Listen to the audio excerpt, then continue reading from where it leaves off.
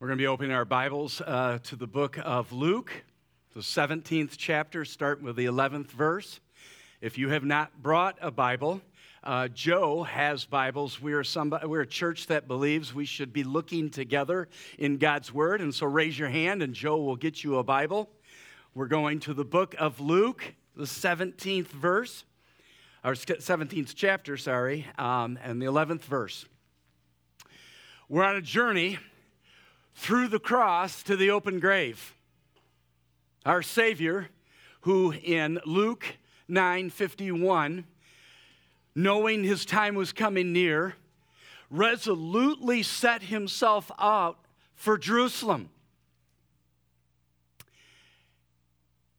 He had a purpose to go to the cross, to die for our sins, to arise from the dead so that we could live new life. Jesus knew it. When he came to it, he set himself into it.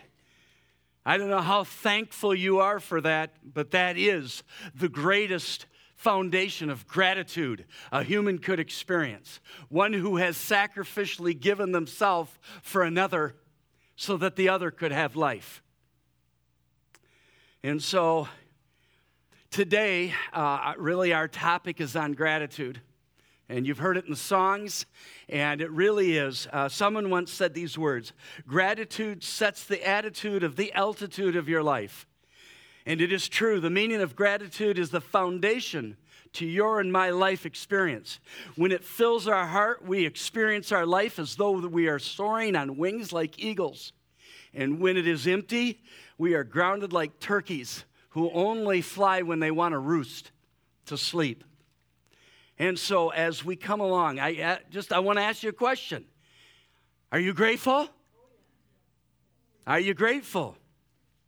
I've been meditating a bit on this whole idea of gratitude and thankfulness, and it occurred to me that gratitude is the opposite of entitlement. You can't be entitled and be grateful. Because if you have a right that you believe you deserve, then if it doesn't get met, you're going to live with no gratitude. You're going to live with no gratitude. When someone is ungrateful, what is their normal tendencies? Their normal tendency is to focus on how their rights have been violated. Their normal tendency is to believe that there's something missing from their life, something that they deserve.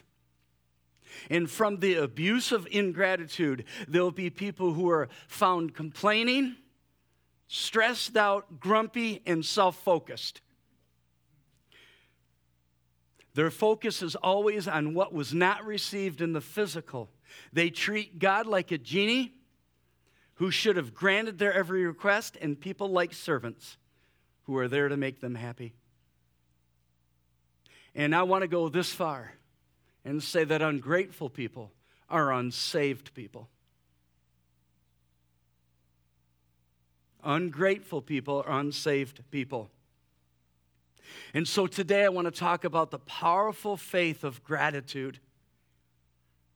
It is something that soars the heart that has been saved.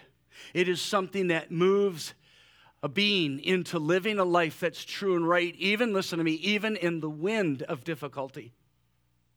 In fact, I think it's more evident when things don't go the way you think that they should in life than when they do. Because that is when faith really becomes evident in our lives. Now, if we say this statement, and before I read this passage, we got to prove these things from Scripture, right? I mean, this should be something that God reveals from, right? The Bible says this, that a teacher of the law who has been saved by grace should bring out of his storehouses that which is of old and of new, right? It is the well-roundedness of God's word that comes out of our heart, which builds our lives. And so, if this is true, then I should find this throughout Scripture. And so, The first one I want to say is this to you. Gratitude was so important to God that he instructed the Levites to practice it daily. In 1 Chronicles 23:30, it says, they, the Levites, were also to stand every morning to thank and praise the Lord. They were to do the same in the evening and when the burnt offerings were presented to the Lord on the Sabbath and at the new moon feasts and at the appointed festivals. It was so important to God that his Levites were called to do it every day to give thanks. Do you give thanks to God every day? Second, the psalmist picked up the attitude in Psalm 104. You know Psalm 100, right? Psalm 104 says, enter his gates with thanksgiving and his courts with praise.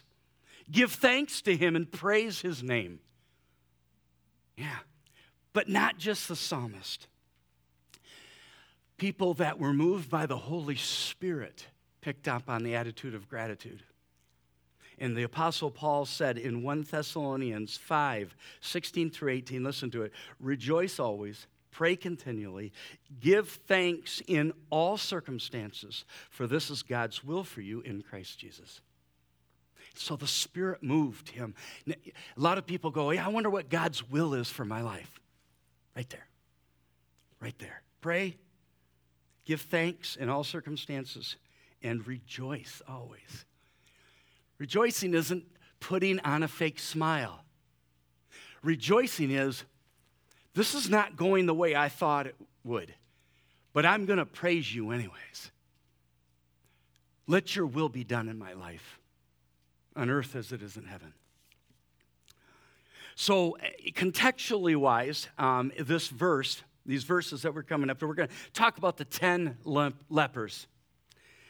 And this verse the story is coming up in a time of Jesus' life where as he has determined he's going to Jerusalem, it's determined that he's coming from the north to the south.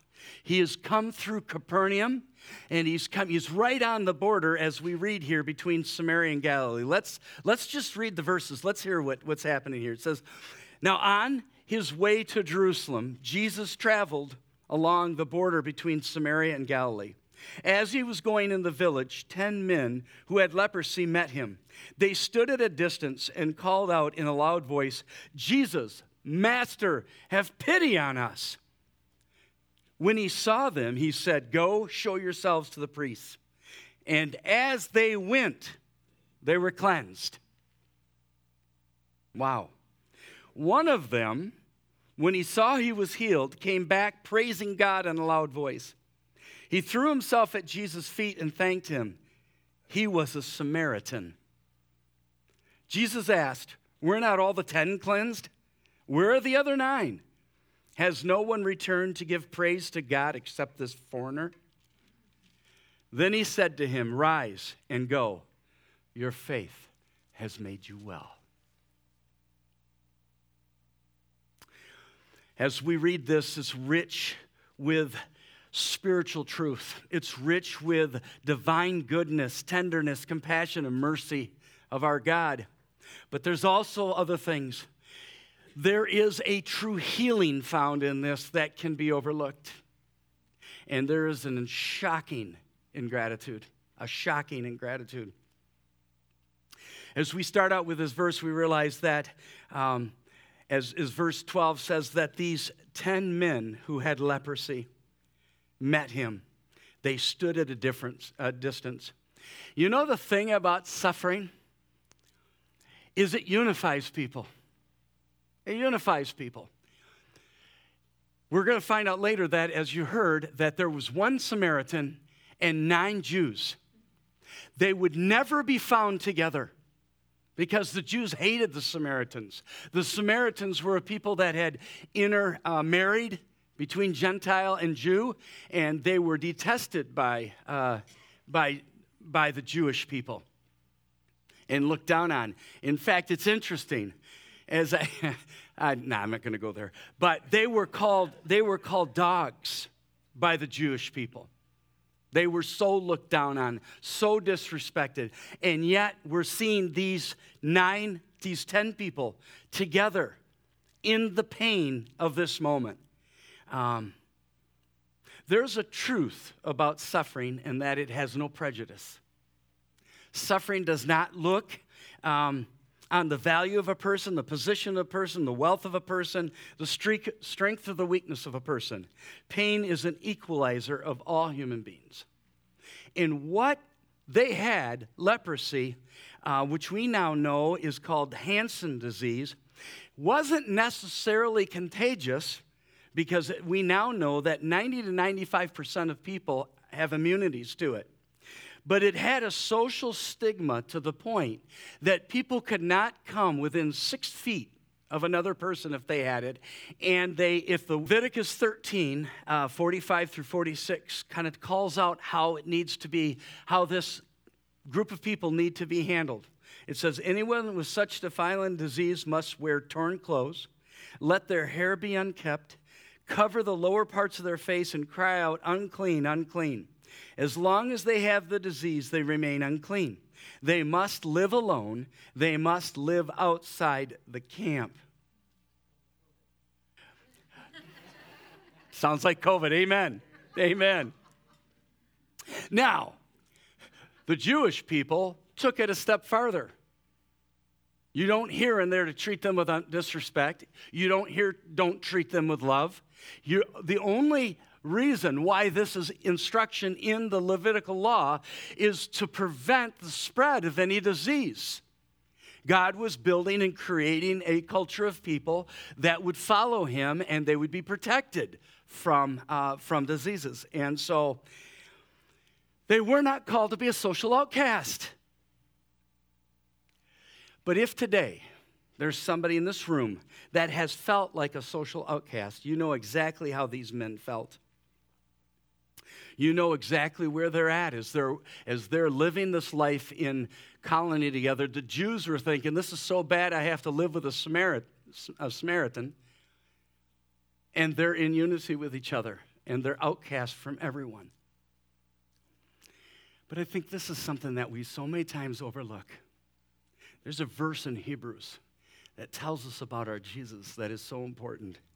It says in the 13th chapter, the 12th through 13th verse, and so Jesus also suffered outside the city gate to make the people holy through his own blood. Let us then go to him outside the camp, bearing the disgrace he bore. If you are a Christian, you are called to be outcast from this world. You're called to walk in to the same place Jesus did, separate from the very world that he created, called to be an outcast. And it is happening more and more and more on us. And so these men were an outcast. And they had absolutely, because leprosy had no cure. They had no hope. They had no hope. That's huge, because you know what? There's people even within the sound of my voice today that have come to a place in their life where they believe that there's no hope. There's no hope. That's where these men were. That's what made them feel like an outcast. You hear what I'm saying? Rich or poor, fame or not, position in this world or not, does not matter. Your soul knows where you're at. These men felt like outcasts. So in verse 13, they see Jesus coming. We must understand that humility is the superpower to enter a faith-filled life of gratitude. You have to realize that in those days, people knew the meaning of their names. Do you know the meaning of your name? I think that's important, because I don't think God randomly names people, even today. There's a reason you're named the name that you are, because he determined, right? He said this, before the foundations of the earth were created. Before the foundations of the earth were created, I knew you, and I called you. I want you to think about that. Before your parents got together, before this world was created, he knew and thought about you. And so you're not named accidentally. But it's interesting that they called the name Jesus. Do you realize, I dare somebody to do a study on this. The Pharisees never once used the name of Jesus. Why wouldn't they, right? And I've got an example for you. Luke 22, when they were calling him out about his authority, they said to him this, tell us by what authority you're doing these things, and who gave you this authority? They didn't say his name. Why? When you say the name of Jesus Christ, what does it say? What are you saying? What does Jesus mean? Tell me. He came to save his people from their sins. That's what Jesus means. Yeshua from the Old Testament. He came to save. Well, of course the Pharisees aren't going to, and so they didn't. Do a study on that. Prove your pastor wrong. Go through all the interactions between the Pharisees and Jesus. Tell me if they ever said his name. They could have said that. That's okay. He definitely was teaching. That's still not his name, right? So anyways, yes, by what authority? So not only did these guys say his name, but they said master. The word only appears in the New Testament and in Luke and always associated, connected to Jesus. It means the one who has notable authority and power. Jesus came and taught with authority that wasn't seen in the normal synagogues. And they recognized his authority by calling him master. Is he Lord of your life? Is he your master? Does he have absolute authority over your life to what you want to do, what you do and what you say? So Jesus saves, master, over, authority over me. And then what do they say? Have mercy on us. The power of this expression comes from desperation behind the words. Like I said, this disease was incurable. There was no healing for it. And they were crying out because they had come to the place. They believed that Jesus was the only one that had any hope for cure.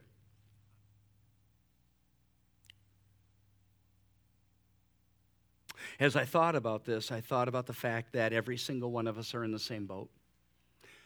Jeremiah 17:9 says this, the heart is deceitful above all things and beyond cure. Who can understand it? There's only one. I, the Lord, search the heart and examine the mind. Outside of Christ, every one of us are in the place of desperation. We have a sin-sick heart that is beyond cure. And Jesus is our last hope. Is that where you're at? Have you cried today? Maybe God brought you here specifically to hear that today. Don't let the distractions of even your phone get in the way of what God may be saying to you today. And then verse 14. So these men come, they met Jesus, they stood at a distance. You're the one that saves, you're Lord, you're your master. We have to come to you for mercy. There's no one else to go to. And verse 14 says, then he saw them. My wife had a dream at one time in which she was in the midst of a crowd, and there was chaoticness going on in the crowd and a frenzy because Jesus was in the middle of it. And all of a sudden, in the midst of her dream, Jesus turned and looked right at Sue. And she cannot tell that story without crying because of the power of the one who looked at her. And this one looked at them. To them because they were crying out to him. Do you know that the Bible says that anyone who cries out to me will be saved? For everyone who cries out to me will be saved. Pride will hold you back from crying out to the one who is your salvation. But if your humility will allow your voice to say his name and to cry out to him. And so Jesus then gave them a command, right? He said this. He said, go show yourselves to the priests. In Leviticus 14, 1 through 32, read it at a different time, the Mosaic law lays out how a person is proclaimed clean. It's a rigorous 8-day of coming before the proclaimed health inspectors of Israel, which were the Levites. There's cleansing, there's sacrifice, there is ceremonial oil that's anointing, there's shaving of the hair, there's multiple washings, and after 8 days they're proclaimed clean, and they're able to go back into the crowds. But it was obedience that they needed to do. They needed to go, and so it says, as they went, they were cleansed. They were cleansed. It's interesting how many people want to have God heal them and yet are unwilling to obey him. All 10 men obeyed Jesus' command. All of them were made clean. But were they? This is a huge, huge point I don't want you to miss. Were they? Were they all clean? Yes, they were clean from leprosy and that, but were they all clean? There are people in this room that have asked God for physical healing of some sort, but have not gotten the answer yet. Does that mean that God is not listening to you? Not at all. I appreciated Ryan's prayer. The fact that there are times where he does say either no or wait. And are we willing to say, you are truly God over all? The question that I had to ask is this: is the physical healing of your situation more important than the healing of your heart? There are two kinds of people that walk into church. The first is a person who believes in God, who created heaven and earth. The person believes that God has the power to set them free from the bondage of this life, but they don't believe that they need salvation. They just want God to do what they want him to do. And so they can accept a God who can correct their physical situation, but they're unwilling to receive a God that is the one for their salvation. That's why we can accept Jesus as teacher, but can we accept him as Lord? They said teacher, but would they say Lord? No, they would not. Kind of like the man in Scripture where a demon was cast out of him. The man, his heart was swept clean. Everything was put back in place, but it was not filled. And so when the demon came back, he noticed that it was all clean and swept free, but there was nothing filling it. And so he went back, got 7 of his brothers, and that man's condition is worse than when he started.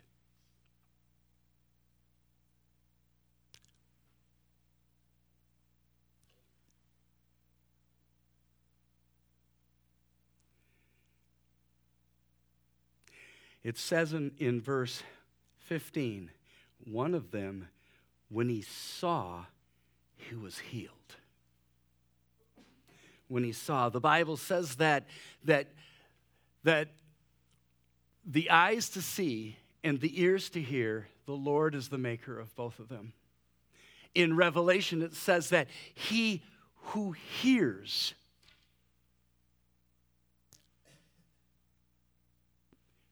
he will be made righteous. Jesus asked, do you have eyes to see and ears to hear?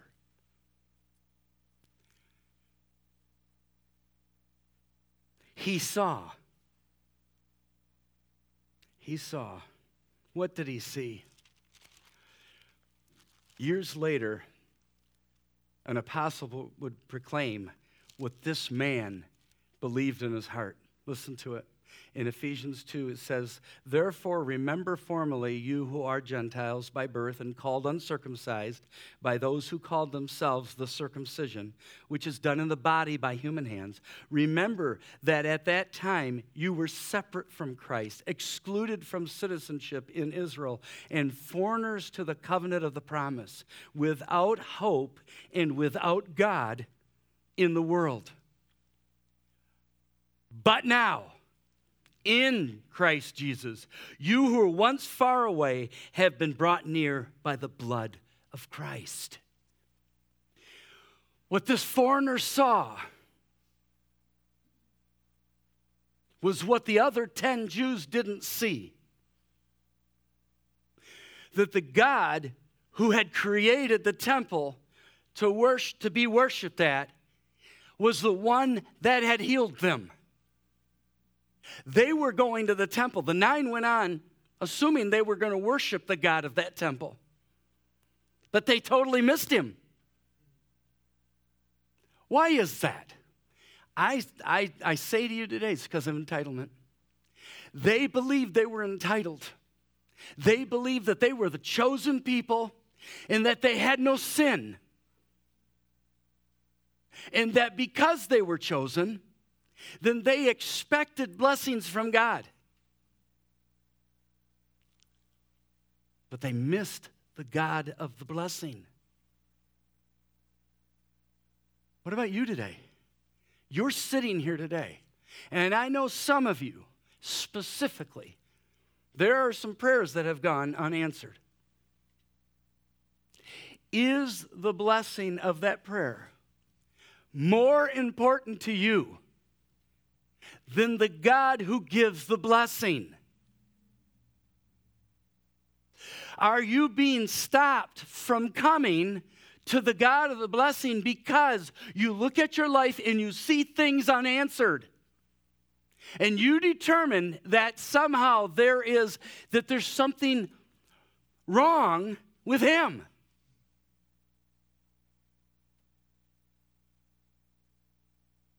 Happens every day. Almost weekly, I hear it on phone calls or in conversations with people. God didn't do this for me, so I don't think he can be a good God. Well, Ryan just led us to believe that God is good. All the time. God is good. Give thanks in how many circumstances? Are you sure? In all? There's somebody arguing with you here in this room. They're struggling with it right now because you don't understand my life. You don't know where I've come from. You don't know what I've done. You don't know my background. How much did that matter to Jesus, who knew the Samaritan completely? How much did it matter to him, his background? 0. 0. 0. All that mattered to him was here he stand in front. And how do we know, listen to me, how do we know that there was a heart healing in this man? And he just wasn't excited about being healed from leprosy. Look what he did. In verse 15, it said that he saw that he was healed, came back, and did what? Praise God in what kind of voice? Excuse me. Yes! It's about time the church got noisy. Your level of singing, I know some of you are going to think this is weak theology. Your level of singing shows your level of what Jesus has healed you. We got a gal that sits in front of us and she says, I kind of want to dance, but I don't know. Can I dance in a Christian Reformed church? Absolutely, you can dance in a Christian Reformed church. Have you been healed? Have you been healed by the one who's healed all things? Absolutely, you can dance. Come on. They dance at the Super Bowl. They paint their bodies. And you all men, with your muscles, you think that's cool. But you don't do the same thing at church. Why? Is that Super Bowl winner more important than Jesus, who won the souls of every human being who will receive him as Lord and Savior? No. We need to give freedom to each other to express our praise and worship to God. And it's going to be different. We've had 50 to 70 years, people of God who've been raised in some of the traditions I have, that it's been quiet and reserved. And, if you didn't have a good voice, you'd sing like this. Amazing grace, how sweet the sound. Why do you do that? Isn't it amazing? It is amazing. I look for the day where I become normal and you guys are abnormal. You make me look calm. But people of God, I know what I was saved from. That's why I praise him. I know what I was saved from, and he did too. And he worshiped God in a loud voice. But he didn't just stop there, did he? What's the next thing he did? Fell on his feet before him. That is an acknowledgement of deity. A couple weeks ago, we had a 2.5-hour service, the longest service ever in history of the pier. I don't brag about that because I put it all together. Ryan and I just put a sketching together, and we watched the Holy Spirit work out. But we had one person that came up and got on their knees in front of this place, worshiping her Jesus. And two people. That's right, 2 people. But that is amazing. He threw himself. It is saying, you are God. You are the deity, the only God. I will worship only you and no one else. Exodus 23 says, you shall have no other gods before me. Some of us have other gods in our lives. Get rid of them. They're the ones stopping you from fully worshiping. If you're sitting here today and you're reserved in your worship of Jesus Christ, it's because there's another God that's saying, don't do that, you're going to look stupid. You're going to look stupid. Don't do that. It's about time. We got people out in this culture that have no concern about how they look for sin. They love doing sin. In fact, they carry flags, they do parades, and they say, you got to believe what I believe. And if you don't believe what I believe, I will cancel you.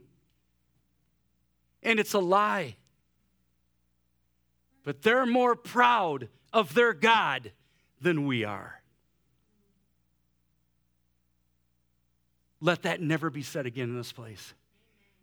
May Jesus Christ be lifted up so high in this place. May we worship him with such passion as people that we make Ryan look like he's got a headache. People of God. There's one thing that what I love about that man as he stands up in front of us is he just worships his Jesus. He doesn't care what we think about him. And I appreciate that. He leads me to that. He leads me to that. And so praise the Lord. So he praised God loudly. He threw himself at Jesus' feet. And then what else did he do? Thanked him. There it is. The power of thanksgiving. Because he realized that the God, as I'm going to say it again, of which the temple was made to worship, was in the form of the human Jesus Christ. Do you see that God? Is that the God you worship? As I was studying this, I just thought, you need to hear foundationally this. And so I went through Scripture, and foundationally, I want you to hear the reality of this salvation. Colossians 1:12-14 says these words, and giving joyful thanks to the Father who has qualified you to share in the inheritance of his holy people in the kingdom of light.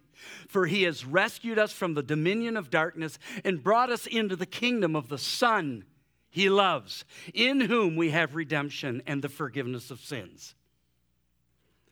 In Colossians 2:6-7, it says these words, listen to it. So then, just as you received Jesus Christ as Lord, continue to live your lives in him, rooted and built up in him, strengthened in the faith so that you, as you were taught, and overflowing with thanksgiving.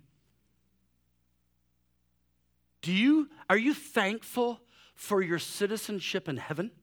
because of the blood of Jesus?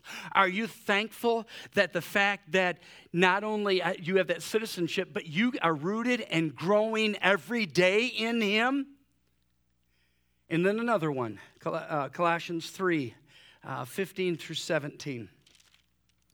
Let the peace of Christ rule in your hearts, since you are members of one body. You were called to peace, and be thankful. Let the message of Christ dwell among you richly as you teach and admonish one another with all wisdom through psalms, hymns, and songs from the Spirit, singing to God with gratitude in your heart. I guess I should have just read Scripture instead of preached to you about that. But isn't that true? The level of your praise is the level of gratitude that you have for what Jesus did for you. We ought to be jumping. We ought to be jumping. And then the last one, Ephesians 5. Listen to the word. Ephesians 5 says this: do not get drunk on wine, which leads to debauchery. Instead, be filled with the Spirit, speaking to one another with psalms, hymns, and songs from the Spirit. Oh, there it is again. Sing and make music from your heart to the Lord, always giving what? Thanks to God, the Father, for everything in the name of our Lord Jesus Christ. Proof. He has done it all. All to him I owe. He's done it all. All to him I owe.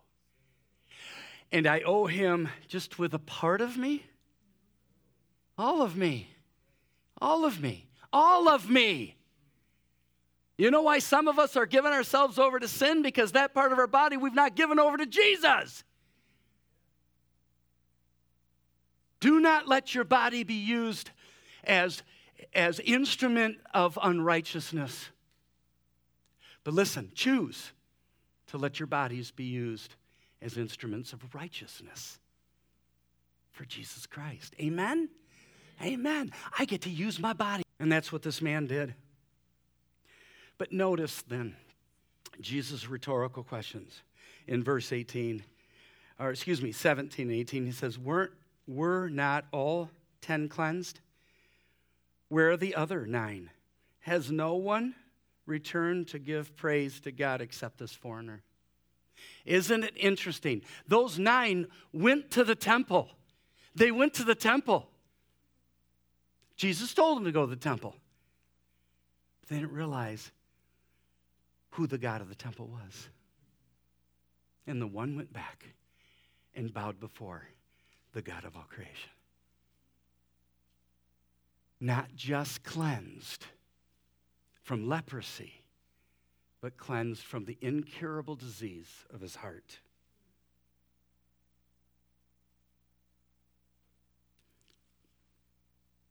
You see, true faith of gratitude will never be satisfied with a physical blessing minus the blessing of the relationship with the one who blesses. Never be satisfied. This is the center of the power of gratitude. Not gratitude for the blessing of the material in place of the non-material. This is what Paul was talking about in 2 Corinthians 12:9 when Jesus said to him, my grace is sufficient for you, for my power is made perfect in weakness. Paul then goes on to celebrate that which is not materialized in the physical, but made manifest in the spiritual. That weakness of hardship, insults, persecution, life not going the way that you thought it to, was what he saw was the strength of his relationship with Christ that marked his life. I want to speak to some of you who have not been healed physically, that there's something in your life that maybe has not happened the way you were hoping it would.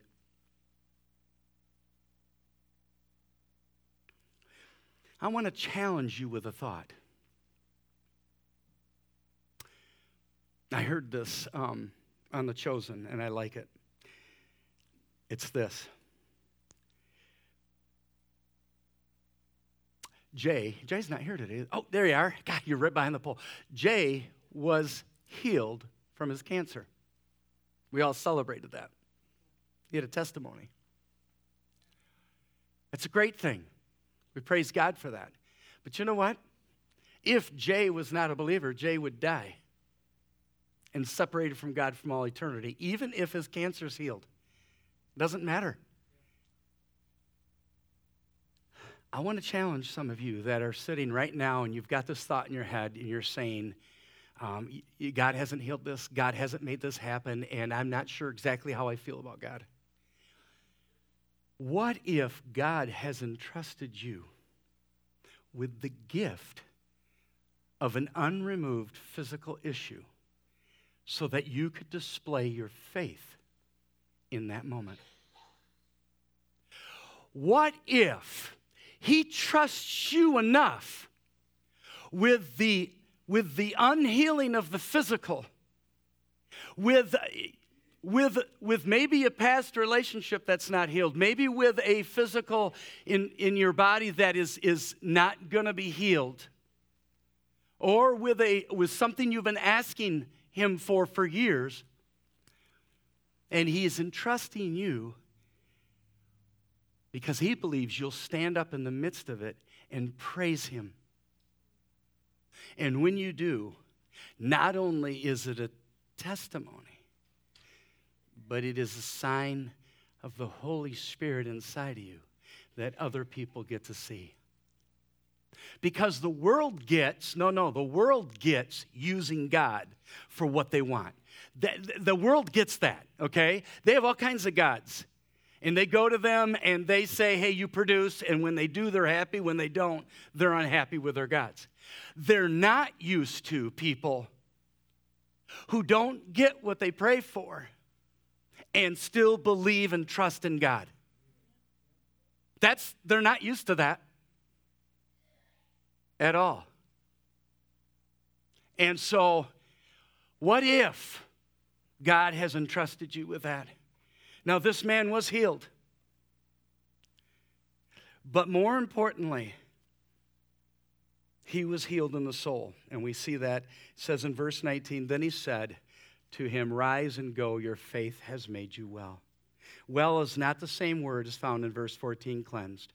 The word is found 25 times in the New Testament, each time it is associated with the thought of being saved. It is in the name of Jesus Christ, and it is also in 2 Timothy 1:9 says, and he has saved us and called us to a holy life, not because of anything we have done, but because of his own purpose and grace.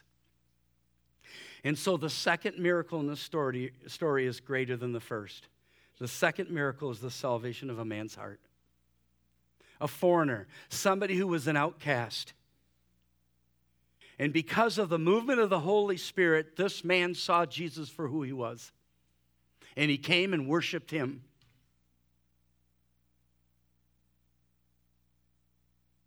The Bible talks about the fact that if we live our life to gratify the flesh, we're not gratifying the Holy Spirit. There are times that God is calling us to put aside that which the body craves, even healing, to receive what the Spirit craves for your soul. The Spirit of God craves intimacy with the God of creation. And it all is undergirded by the powerful faith of gratitude. Can you thank God today? Wherever you're at, and I don't know where you're at. Can you thank God that you know him, even though everything you have asked him may have not been received? Do you know him? And do you love him? That's the power of gratitude. Give thanks with a grateful heart. Give thanks to the Holy One. Give thanks because he's given us Jesus, his Son. Can we just say thank you, Jesus? Thank you, Jesus. Thank you, Jesus. Thank you. Thank you. Thank you. Amen. Thank you. Stand with me as we close our time out.